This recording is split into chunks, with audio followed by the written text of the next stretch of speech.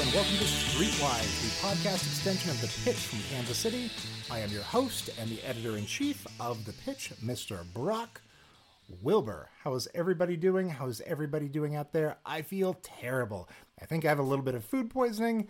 Not my favorite. No one feels good feeling sick in 2020, especially when the virus, which is spiking across Kansas and Missouri right now at an uncontrollable rate, has all the symptoms. Any symptom could be the start of that. My friend keeps going back to thinking that a lack of taste is going to be when they know that they've got it. And so they went to the liquor store recently to get their peatiest whiskey. Because they're like, I just need something that, like, if I'm worried that I can't taste, I need to be able to take a shot and be like, okay, I either could or couldn't taste that. And if I can't taste your peatiest whiskey, then I know I have to go get a test or go to the hospital. So yeah, it's a little weird to be a little under the weather, as is most of my family. So yeah, I think a degree of that helped us just, it helped us be okay with canceling the big get-together family Thanksgiving, just to look around and be like, any one of us could be in a pretty bad spot right now. We needn't put each other all in the same room and maybe just swirl that and stir that pot, see what comes out of it. Because, oh God, we don't want to die. Just what a time we're having. Just what a time it is out there. We just got our latest issue of The Pitch off to press. So that'll be out there on December 1st on stands across the city. Deadline day is always such a fun, weird time. That part's been a little tricky. Deadline and the days around it are the only times that I absolutely have to be in the office. Mostly these days, it's me and one other person in our wonderful little office. But around deadline, most of the people have to come in. We have to use our industrial printer. We have to, look at a lot of the pages together. So with things being bad out there these days, with the hospitals being a bit flooded, it's us and some of the writers, the designers, some of the interns, and everyone's just real spread out to the point of where it's almost comical, like people hiding in rooms on opposite sides of the building, and then how we pass documents back and forth. I don't know. We managed to pull it off. It was also a bit of a bummer because we're putting those protections in place. We had an idea of doing something of like a gift exchange in the middle of December as we send that magazine off to press. And today we had the discussion and we were all like, does anyone even want to touch anything that somebody else has touched? Like, you worry that you're maybe slightly overreacting to stuff sometimes, and then you look at the news, which is us, and you see numbers, which are facts that I can't alter in any way, and the facts are like, well, this is bad. People today were in Johnson County protesting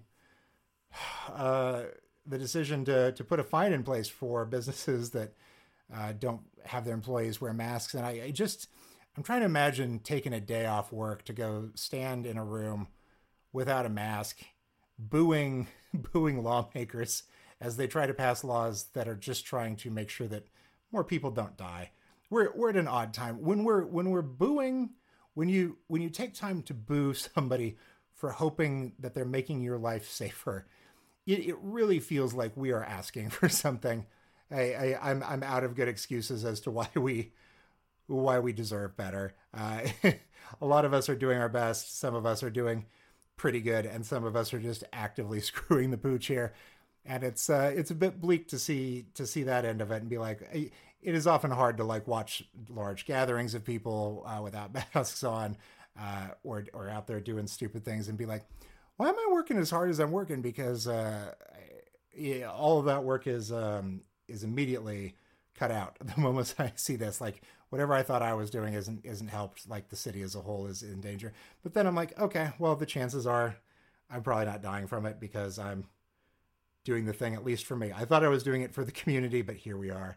So yeah, to be sick on top of that is to sometimes wonder, like, infection has spread in such a way these days where friends in other cities are getting it, even if they've stayed inside this entire time. And they're like, yeah, you know what? It's just everywhere now. So maybe the masks don't matter because it didn't stop anything.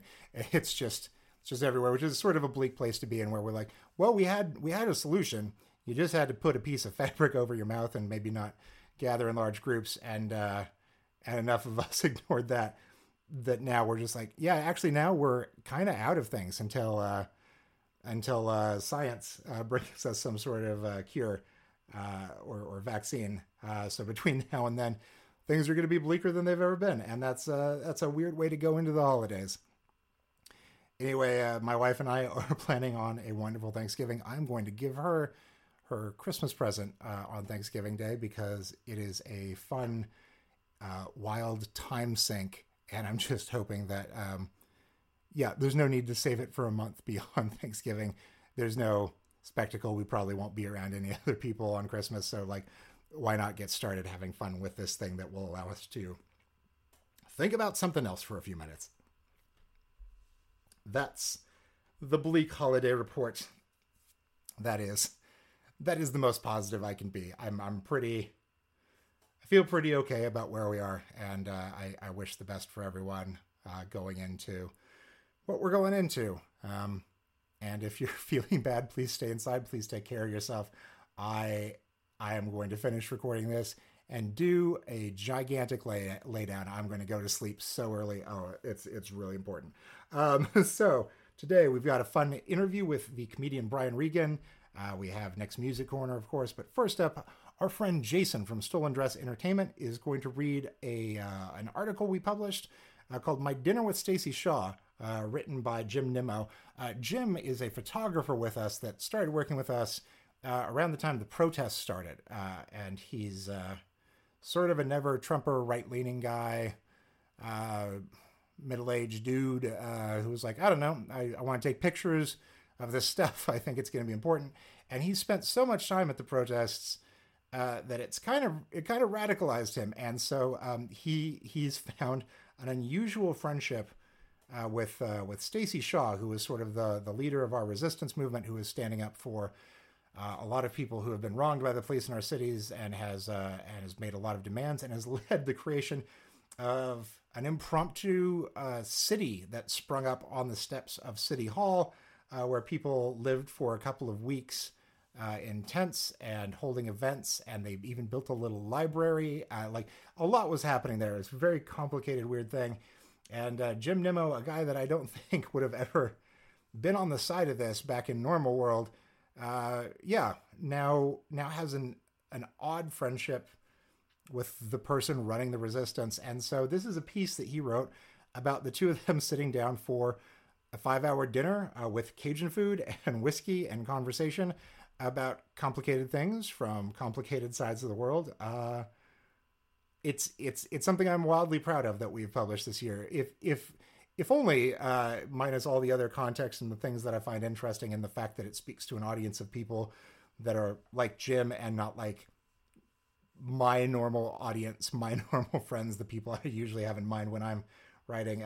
There's something incredible about it, just that Jim is mainly just a photographer, and then wrote this gigantic, wonderful feature for us that we got to work with him on for a while to get to its final state. But just watching anybody find their voice as a writer is always really inspiring, and one of my favorite parts of the job here in local journalism. Just like, okay, I don't. When we got started, he was sending me a sentence or two just to say this is what was happening last night, and now he's the kind of guy turning in something like this, and it's just I don't know. Every part of this is very inspiring to me, and I think very exciting. So here is Jason reading Jim Nimmo's piece, "My Dinner with Stacy Shaw." My Dinner with Stacy Shaw: How One Never-Trumper Formed an Unlikely Friendship Amid a Year of Upheaval, by Jim Nimmo. The summer of 2020 will always be one of those times that will be remembered in the same way our grandparents speak of the Great Depression, the summer of '68, or 9/11, depending on your age. We will all have stories to tell our grandchildren, and few will have as many stories to tell as Kansas City attorney Stacy Shaw, a woman who went to her very first protest on the first day of June 2020 just because her sister wanted to see what it was all about. By the beginning of October, Shaw was living in a tent on the front lawn of City Hall and refusing to leave until protest demands were met. Her evolution from a practicing attorney for a small firm to one of the most visible protest leaders in KC has been a journey of pain and trouble for Shaw. She has been threatened, sat in an Overland Park jail cell singing freedom songs, and had her car broken into twice. Recently, I visited her Midtown apartment for a home-cooked Southern-inspired meal and a 5-hour conversation that covered a range of topics: systemic racism and why runny eggs go well with salad. To say nothing of learning the ground you can break by leading the interview with, "I like whiskey." Before this summer, 37-year-old Stacy Shaw was best known for her local television ads, reminding you of the importance of legal representation for traffic charges. Now she is known as public enemy number 1 by the local police union, vilified by KCPD as a terrorist, and painted as a violent extremist who promotes riots and threatens the families of police on social media. While covering many protests throughout the summer, I have witnessed Shaw's evolution. I wanted to find the real person behind the media's portrayal of her. There has always seemed to be a disconnect between the individual I've observed speaking at protests and various social media accounts of her appearance that materialize afterward. A recent Vice News report showed a Back the Blue rally at police headquarters, where one police supporter was demanding that Shaw be disbarred for leading a mob and trying to incite people to violence. She continued on, asking why this Stacy Shaw character couldn't be more like the lady in the skirt over there in the yellow, who was promising a peaceful counter-protest. The woman in yellow she pointed to actually was Stacy Shaw. A native of Wichita, Shaw grew up in a conservative Catholic home with many military ties. Now she is a practicing Buddhist who chants the names of those killed in KC by police at a Butsudan in her home office. As a child, she originally wanted to be a nun. She graduated from Harris Stowe State University with a degree in business administration and then graduated magna cum laude from the Thurgood Marshall School of Law in Texas, where she was a member of the Delta Sigma Theta sorority. She was also considerably more conservative before this summer, once even advising her sister not to get locks in her hair because it would hurt her job chances. As we stood in her kitchen, dining on the evening's first course of a caprese salad, Shaw talked of her life before KC. She traveled a lot, backpacking through France and 12 other countries experiencing life. A former kitchen and bar employee, she can lecture extensively on salt properties. She has an affinity for black salt, which has more sulfur in it, but her favorite is French salt, which she discovered while visiting an aunt who lives in France. She laughed as she told of the odd looks she received from customs when she returned to the U.S. with 8 pounds of butter and French salt in her carry-on luggage. For 9 months, she lived in the Virgin Islands while her younger sister, also a lawyer, served a clerkship for a judge. After helping her sister move into a small one-bedroom apartment with no air conditioning in a hip neighborhood, she decided to stay on the island. With little money, she worked at a bar as a private vegan chef, because they were too poor to afford meat, and a fitness instructor. The apartment was across the street from a church and next door to a strip club.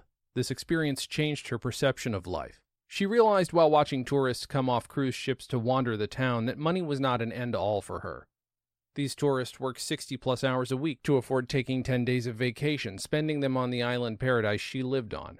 Said Shaw, "It changed how I planned my life. Do I want to have money? Do I want a vacation home? Or do I want to live a life that is blissful?" They walked everywhere, living an impoverished existence in paradise. The Virgin Islands were also where she first became aware as an adult of the violent undertone directed against people of color in our society.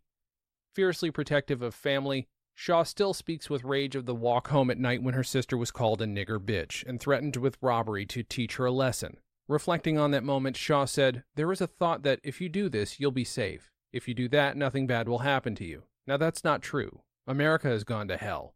We used to have this collectivism. We watched out for our neighbor and did what was best for the community in general. Now it's so individualistic. People value themselves over their community. And when you have this individualism, it just devolves. It doesn't matter what people do." It was a realization that carries on in her protest work today. As we moved on to the next course of dinner, a runny egg and kale salad, she told how she originally came to Kansas City because her former husband lived in Wichita, Kansas, and KC was the closest city to Wichita. She loves KC because the city gives people a chance and were welcoming to the young lawyer. She had never spent a night in Kansas City before coming here to start her business. She rented a podium at the Super Flea because there was no booth space available for rent, and hung a banner on it that simply said, "Stacy Shaw, attorney at law. I fix traffic tickets $99. A self-proclaimed educator of the law for people, she explained that nobody knew how to hire an attorney for traffic tickets. Everyone thought attorneys were really expensive. Back then it was between $75 and $250 for an attorney to fix a ticket. She decided on a median price of $99 and warned her flea market patrons what would happen if they didn't hire a lawyer. That was my strategic advantage. She then began advertising her services on television. The fact that nobody had seen a black woman attorney advertising on TV brought in scores of clients to her fledgling law firm. It was shortly after she hired her first associate for Stacy Shaw & Associates that she realized that racism does not just happen to the poor and uneducated. It also happened to her, an educated professional. While attending a trial in a courtroom north of the river, she sent her young white male associate in first to see if he was asked to provide his bar card as proof that he was an attorney. It was his first visit to that court, and instead of being asked to provide his card as proof, he was waved through by security. However, Shaw was stopped and asked to provide her card. It angered her associate, who wanted to make a scene about the discrimination, but Shaw instead made it a teaching moment. This is what it is like. Understand that your clients are black and you're going to be using your privilege for their benefit. This is what they go through. I'm your boss. This is the first time you've ever been here. I've been up here multiple times and this is how I'm treated versus how you're treated. So you have to remember that when you're representing clients that this is what they go through, and you've seen this for yourself. At this point, we moved past the salad courses of dinner and began eating fried okra with hot sauce. Shaw has a wide variety of hot sauces in her home, including a homemade habanero sauce. As the food got spicier, so did our conversation, as it turned to both local and national politics. I asked if she was worried about the criticism that protests create fodder for President Trump's law and order campaign ads. She replied, "So what? Trump will use anything, including what has already happened, to win. No way to change that dynamic. Trump will just be Trump." Trump supporters confuse Shaw because they vote against their own economic interests.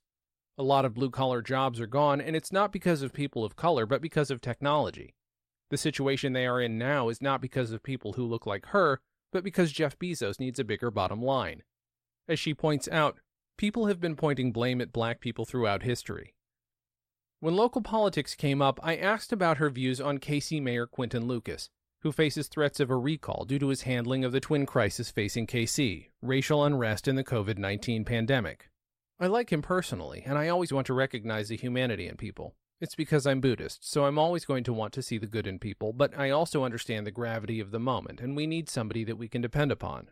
Someone that when you say something, we can take that to the bank. And that's not Lucas right now, said Shaw. Who he is and what his ideology is changes from moment to moment. You can't depend on what he says. I think that's the largest problem with him. He gives so many different answers. Her disappointments with Lucas aside, Shaw does not support the efforts to recall Lucas. It was a move that she originally called for early in the summer when many did not feel the mayor was moving quickly enough on police reform. I don't like the reasons the Recall Lucas people are trying to recall him for, because it's all racist. These are people in the Northland who don't think he arrested enough looters. It puts a lot of people, including myself, in a difficult situation. Now, if they succeed, then they will just want to put someone else in there who also has a racist agenda. Shaw's demeanor at protests has changed as summer progressed into fall. She originally started attending in the role of a lawyer to protect the rights of protesters. When criticized by family members involved in the military for the flag burned on Westport Road on the 4th of July, Shaw responded to them by saying, "That's their constitutional right, and I'm there as a lawyer to protect their rights, not the flag." She was also quick to point out that her protecting the rights of others does not equate with wanting to burn flags personally. "I did not burn the flag," she stated emphatically. When discussing the violence at some protests this summer, Shaw spoke about the many different factions that come together at a protest. Some of these factions, especially the younger ones, are prone to vandalism and sometimes violence. Shaw claims that her age actually puts her at a disadvantage in controlling them. "I'm the old person and this new movement is a young person's movement," she said. "I'm usually at least 10 years older out there than anyone else, at least, and I still want to have an amount of trust with them. Now, if it's something where somebody is going to get hurt, I intervene where somebody is going to get hurt. There was a gray pickup truck when that Jackson statue got spray painted. This guy had come up in a pickup truck and everybody was about to jump the guy in the pickup truck. I intervened. But if I see people spray painting, that's not worth my exercising of influence. You can clean off a statue. I really always reserve if I'm going to interject myself for when someone's going to get hurt. Anything else," she said, "I'll tell you all not to do it, but I'm nobody's security guard. I'm not going to be that guy." As the summer progressed, Shaw became more radicalized by what she observed and experienced. As she told me over fried okra, Before this summer, I had a much different perspective on police. I could see both sides. After this summer, I've been maced in the face, and I was literally just standing there. To arrest and being maced initiated her change from lawyer to activist leader. She became the Little General, as one member of the political activist group Black Rainbow described her. That move towards more active leadership in the actions of protesters grew out of one of those arrests that she blames on the lack of discipline on the part of the protesters.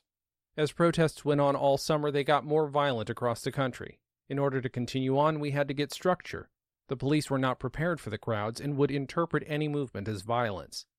At the next protest, she started giving instructions. As they followed instructions, the protesters gained confidence. Said Shaw, "That confidence reduces the chances of chaos starting. That creates an environment that gets people killed. An added benefit is that if you see people being disciplined, it scares the shit out of people. So agitators behave better and don't look for as many opportunities to create violence. It also freaks out the police to see the protesters acting in unison," she claims. This emphasis on organization was especially evident at a protest in late August, where Shaw led a march to the home of the Overland Park mayor. Before the actual march started, she taught hand and flag symbols to the marchers. She gave instructions on how to contact a lawyer if arrested, and how to obtain bond money from bail organizations. As the march reached the home of the mayor, police intervened and threatened arrest. At this point, Shaw led a small group of protesters who could not afford to be arrested for civil disobedience back to their vehicles. She then returned to the protest, which had been moved by invitation onto the front lawn of one of the mayor's neighbors. There, she gave an educational lecture on the movement before peacefully leading them away. She also had members of Black Rainbow stationed along the way with flashlights to ensure no one tripped over a curb while walking through the streets at night. While reflecting upon that night over the main course of fried fish and coleslaw, Shaw said, "The movement is getting more organized. This fall into the winter, we are going to be doing a lot of training. When we re-emerge in the spring and summer, it will look completely different than it did. We will be marching for systemic change in the infrastructure of things. We're talking about a 5-year struggle. What does that look like? Not just a summer, not just 15 weeks, but we're talking people 5 years into systemic struggle with specific goals for those 5 years. I don't want to be marching for 30 years. When we get out of the streets, that means we have mission accomplished." The idea of an extended movement that will exist past this year is something that often gets lost in discussions about the Black Lives Movement. Yes, Stacy Shaw wants to abolish the police, but she is also aware that such a move is not something that can instantly be accomplished. While it may take 30 years to reimagine how we can safely self-police our communities, but the decision to work towards this needs to be made now.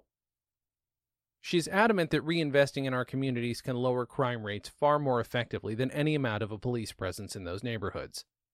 People are affected more by being poor than being black, but the system is set up to keep black people poor. You don't see black engineers and lawyers doing drive-bys. You don't see affluent black neighborhoods like the Citadel with a high crime rate. You don't see a high crime rate there because people have money. Gun violence is coming from neighborhoods that don't have money, but disproportionately, those people who don't have money are black. I asked if she thought the goals of the Black Lives Matter movement would move forward quicker if groups would work towards more peaceful and less confrontational methods than disturbing quiet neighborhoods or vandalizing police statues. More of a Martin Luther King than a Malcolm X approach. It was here that her frustration with the situation showed. "You have to have a Malcolm," Shaw said. "America does not respond to positive reinforcement. It's not in the history of America. Our country is only built on the stick. Every single time that there is any movement, it never came cordially. People had to raise hell. People had to die. Many people had to die in this country. Violence is the only thing people respect. I do not like graffiti. I do not like destruction. I do not like violence. I do not like it. However, I have to respect the position of the activist on the ground because if they are students of history, they see that America knows no other way. I mean, we can march. We have marched. We have sent in letters. We have sent in emails. We have made phone calls. You say the perception of me since I first started has changed. You first saw me wearing a t-shirt at marches.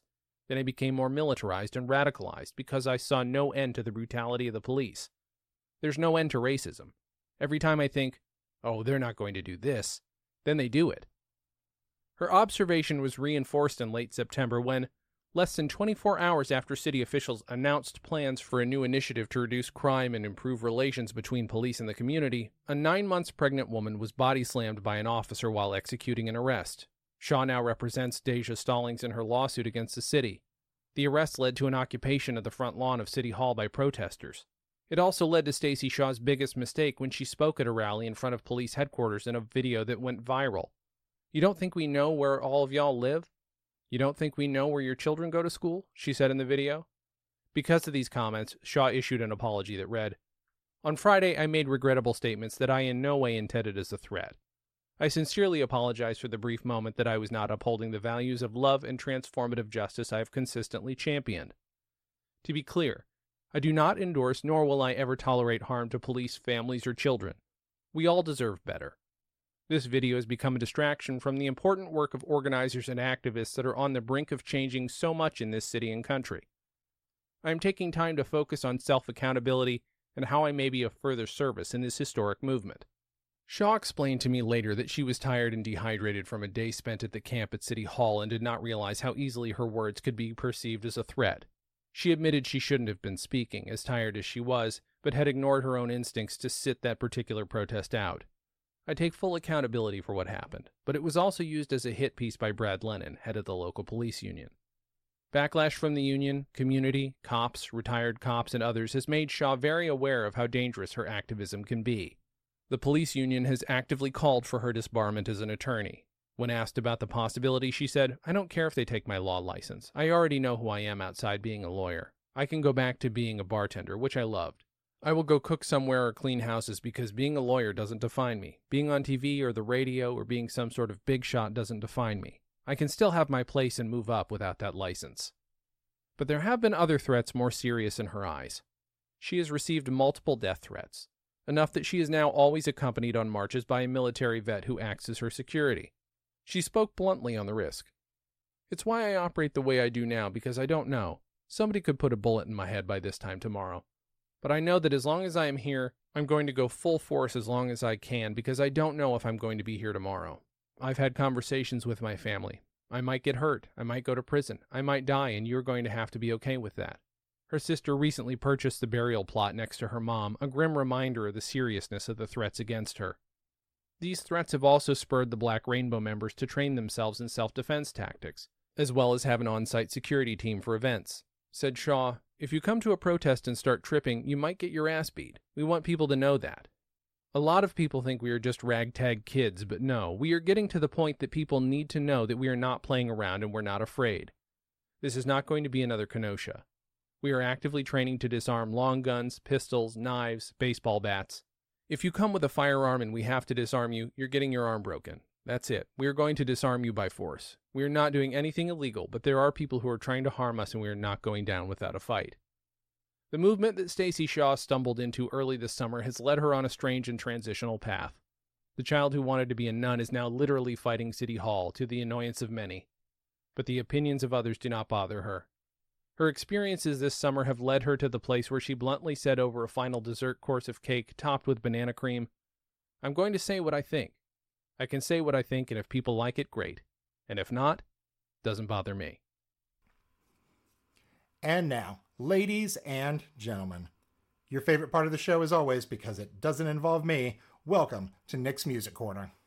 Hello, I'm Nick Spacek, music editor for The Pitch, here with this week's local music recommendation. Lawrence musician Max Indiveri has put out several singles this year, but his latest, Don't You Stay, is a perfect R&B slow jam.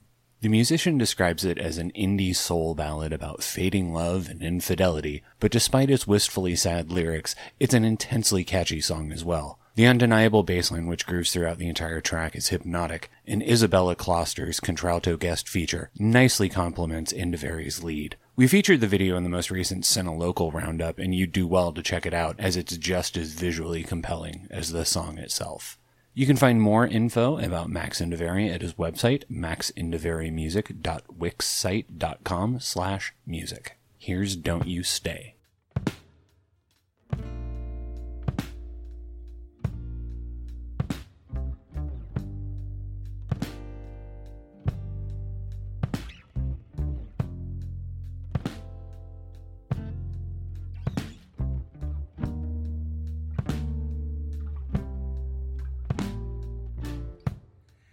You were always so damn pretty,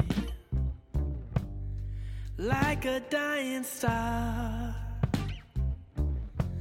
But that cosmic radiation, well, it don't go far.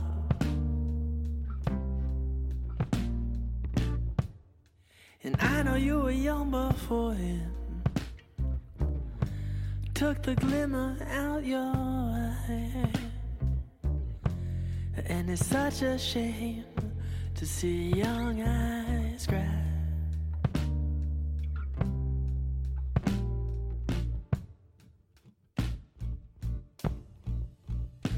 So don't you stay.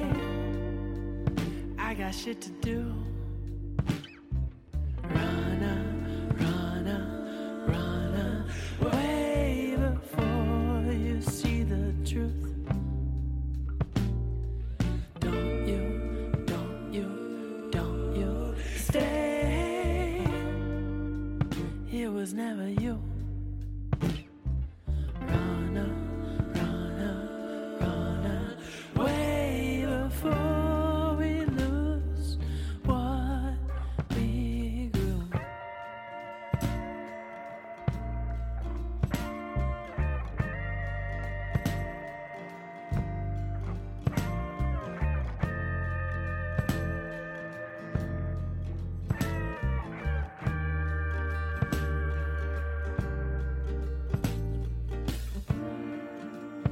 You were never perfect, but baby, if you were, seems like every patch of fair skin would come with a curse.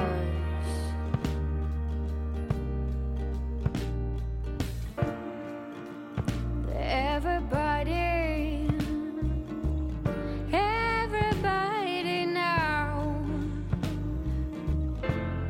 wanna hurt you, but wanna keep you down, down, down, down. Where there's smoke, there's fire, but you gotta see it for yourself. And I know you're tired, but the rest will bring you no help. Don't you stay. I got shit to do. Run away before you see the truth.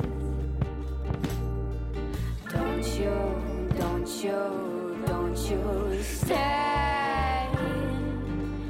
It was never you. Run away before we lose what we grew.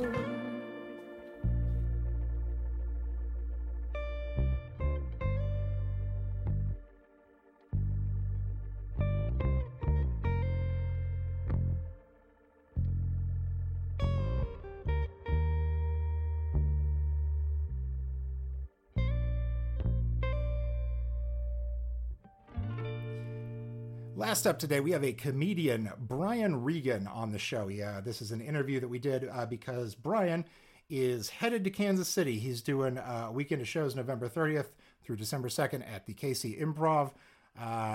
So got to talk to him. He's one of the biggest names in comedy, has a couple of gigantic Netflix specials with more on the way. Everybody's favorite clean, apolitical comedian. And so we had a conversation about how do you do that now? How are you apolitical in an era where everything is so politicized? What is it like to get back into touring during COVID? What kind of safety precautions are there? Because, I don't know. I'm not ready to go back into any sort of live music event venue anytime soon, but what makes him feel safe and what makes him feel like the audience is safe? It's a fun, interesting convo we have here. So here is Brian Regan. How are you holding up? I'm good. Yeah. What is the dumbest purchase that you've made during quarantine? Wow. I've spent money on so many stupid things just because I'm sitting here alone and looking at Amazon some nights with a beer in me. So yeah, I want to know what somebody with Brian Regan money buys when when they're stuck alone.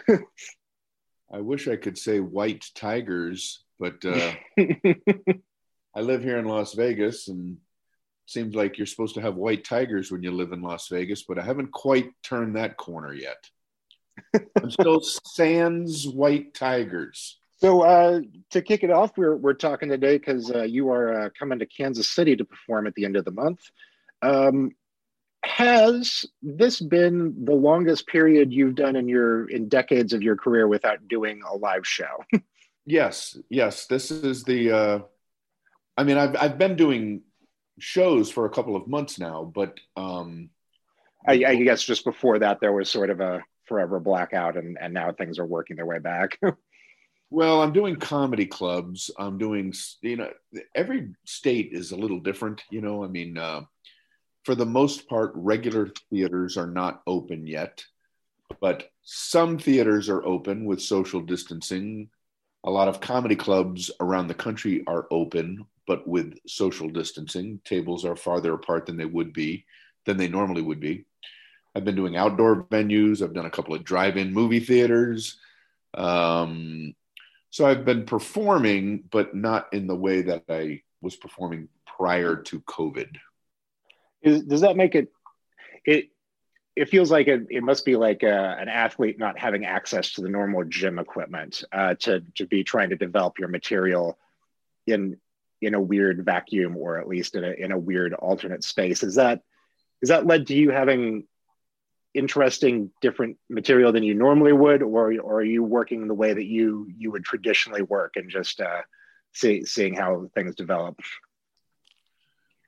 Well, I was working towards a Netflix special, which I shot at the end of October. So I was just trying to do the material I would normally do if there was not a pandemic. Because I was working towards a special that, I want people to enjoy 20 years from now. So I didn't want it to be all about this particular time. Plus, many comics are covering all of this territory, the COVID stuff. So, but to answer your question, with the weird venues, it has been strange. The strangest of all was I've done 2 drive-in movie theaters, and the first of the 2, I almost heard literally nothing. While I was going to say it must be weird to have people honking their horns by way of laughter, but I imagine that dead silence is much weirder. Well, they actually, on the big screen, ask people as a courtesy not to honk their horns and not to flash their lights, because that could be problematic too. But I thought I would hear laughter instead. So all that created was a big blob of nothingness. So I was on stage in front of a bunch of cars, just kind of doing my act. It felt like I was doing comedy in a vacuum. It was very bizarre. I could hear very muted, distant laughs, but it was quite challenging. I suppose with the windows up, it's like an entire audience just sort of laughing into a pillow. And you're like, I think I hear something, but. Yes. Yeah. My biggest laugh sounded like this. So you're booking a tour here, and you're out on the road. What sort of work do you put in, or does your team put in to sort of vet these venues to make sure everything's safe, or do you trust that everyone's going to have your audience's safety at heart? We kind of trust that the venues are following the proper protocols. I've found every place I've performed at that people are taking it seriously. Comedy clubs are like at half capacity. They see the tables are farther apart than they would be. Oftentimes people still wear masks while they're at their tables. Not always, if everybody at the table knows each other, I guess they don't need to wear masks. And the comedians are usually pretty far away from the actual audience members. Oftentimes they don't seat the very front tables. So, every place is a little bit different, but I haven't found any venue yet that doesn't care. They all care and they all take precautions. Maybe some take bigger precautions than others, but they all take precautions. Are you bringing your own microphone to each one, just making sure that no one else has touched it? No, I don't go quite that far with it. It's some of the places I've performed at, each comedian uses a different microphone. They have like if there are 3 comedians on stage, there are 3 mic stands with 3 microphones. Right. But not every club does that.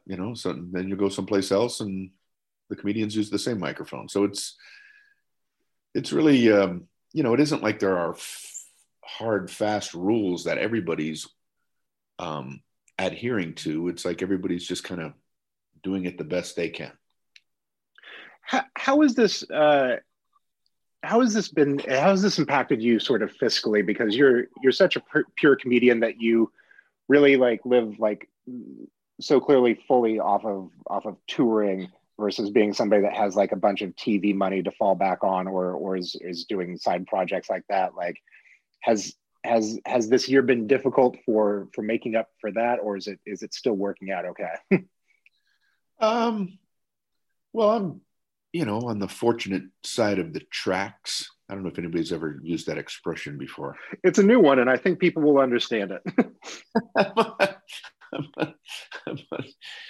I'd hate to be on the other side of the tracks. I'm on the fortunate side of the tracks. But that doesn't mean that, it hasn't been noticeable. What I'm doing now isn't nearly what I'm used to doing as far as the financial side of things. I'm doing it now more for the love of doing comedy. Uh-huh. And, it's more of like I don't know. I mean, breaking even kind of thing, being able Sure. to take care of the people that work with me and that sort of thing, and out being able to get a couple of laughs, So, yeah, I mean, it's not like it was prior to COVID, that's for sure. What is your personal philosophy on what makes a good joke, or more specifically, what makes a good Brian Regan joke?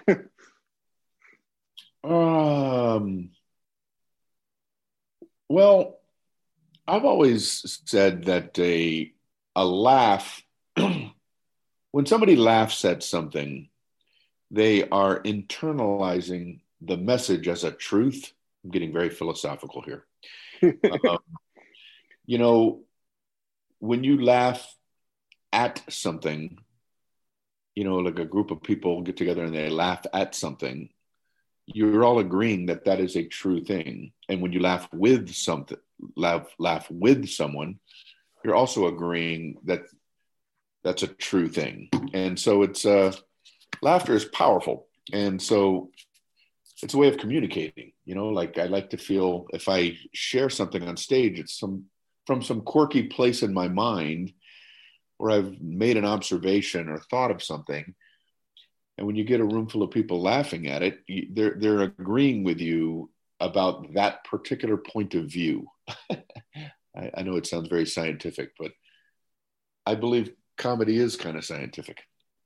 And it seems that, yeah, it seems like you always must be working the math on this, because you do such an excellent job of always remaining apolitical in your material. But I guess I'm so fascinated as to how do you maintain that in an era where every small detail of American life has found a way to be politicized? It's challenging. And I do bump up against the edges, especially lately. I'm choosing some topics that might surprise some people. Not a lot, but, I do venture into certain areas that people might go, huh, I didn't expect him to be talking about this. Like I have a stuff about crime. I have some material about guns and assault weapons, but I try to do the kinds of jokes that both sides would laugh at, you know. But it's tricky. Just bringing up a subject can bump somebody, you know. I mean, Right. I'm sure there's somebody out there that goes, you know, why are you talking about assault weapons? You know, people get hurt by these things, you know. So it's like it's impossible to speak without possibly hurting someone's feelings, you know. So I can't overly worry about it. Is it ever difficult for you to take your personal convictions and put them in that place? Like I watch your material, and sometimes I think like, I'm sure he feels a way about this. Yeah. So is it just that you put that aside in service of finding the truth, the universal truth that both sides can agree on, or do you ever wish that you could do more of sharing who you are, or is that would that not accomplish the goal of being funny to everyone? That's a very good question, and it's something that I don't want to say I grapple with it, but I consider all the time. You know, it's clearly there are comedians out there who make their positions clear about things through their comedy, and I'm a freedom of speech person. I completely support somebody who wants to do that. The kind of thing that I like to do on stage is more like everyday stuff. You know, I mean, there's dividing kind of comedy and there's unifying kind of comedy. And I tend to enjoy trying to find things that can unify people through humor. And so those are the kind of jokes I tend to gravitate towards. It's like, you know, I like to hit on something that a lot of people would laugh at, regardless of what their point of view is, you know. Like the gun thing is a tricky one for me. You know, I talk about how I never understood the difference between an assault weapon and a non-assault weapon. And anytime somebody explains the difference on TV, I'm always more confused at the end of the explanation. And then I just do this guy talking about all these crazy guns, and he's trying to explain the difference, but the way he explains it is so confusing that I don't know what he's talking about.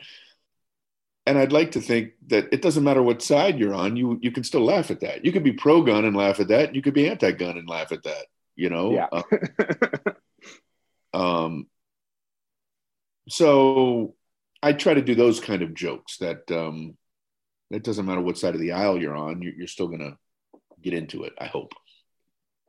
What has been, if you have one, a favorite performance experience in the Kansas City, Missouri area? I believe it was in Kansas City. I'm not 100% sure, but I was performing, I think at I don't want to say the theater because I don't want to get somebody in trouble, but That's fine. I'm almost positive it was in Kansas City, but there was a guy, like a stage worker, who just walked behind me on stage in the middle of the show to get from one side to the other. Like, I guess there was no back way. There was no, you know, usually there's room behind a curtain to walk from one side to the other. And after the show, I had some friends there who said, "What was the deal with the guy walking behind you during the show?" I said, "What guy?" I said, "A stage worker just walked behind you from one side of the theater to the other in the middle of your show." And that to me is still like one of the most bizarre things that's ever happened to me. Like, you'd think a guy would know this is show business. You don't walk behind a guy in the middle of his performance. But I guess he needed to get his screwdriver. That is the casual Midwestern attitude that we aim to cultivate here. It was a head scratcher for sure. Yeah. What is it like to be one of the on the very, very short list of the biggest names in comedy in the world right now that have sort of multi special deals with Netflix, which seems to be the new pinnacle? Like it's you in a very short list of other people right now. Is that exciting? Is that a good referendum on where your career is? Yeah, I mean, believe me, I'm quite flattered, to have gotten to a certain place, if you will, in comedy. And, I was very happy when Netflix offered me the two special deal. The one I just shot, it was the second of the two. And, I think Chappelle, Seinfeld, those are the kind of names that they normally give them to. I'm not, I kind of know where I'm at. It's like I feel like I have a pretty good stature within the comedy world, but I know I'm not huge like a lot of these people. Like I never know how to say niche or niche. I don't know how you say that word, but anyway, I have a niche following.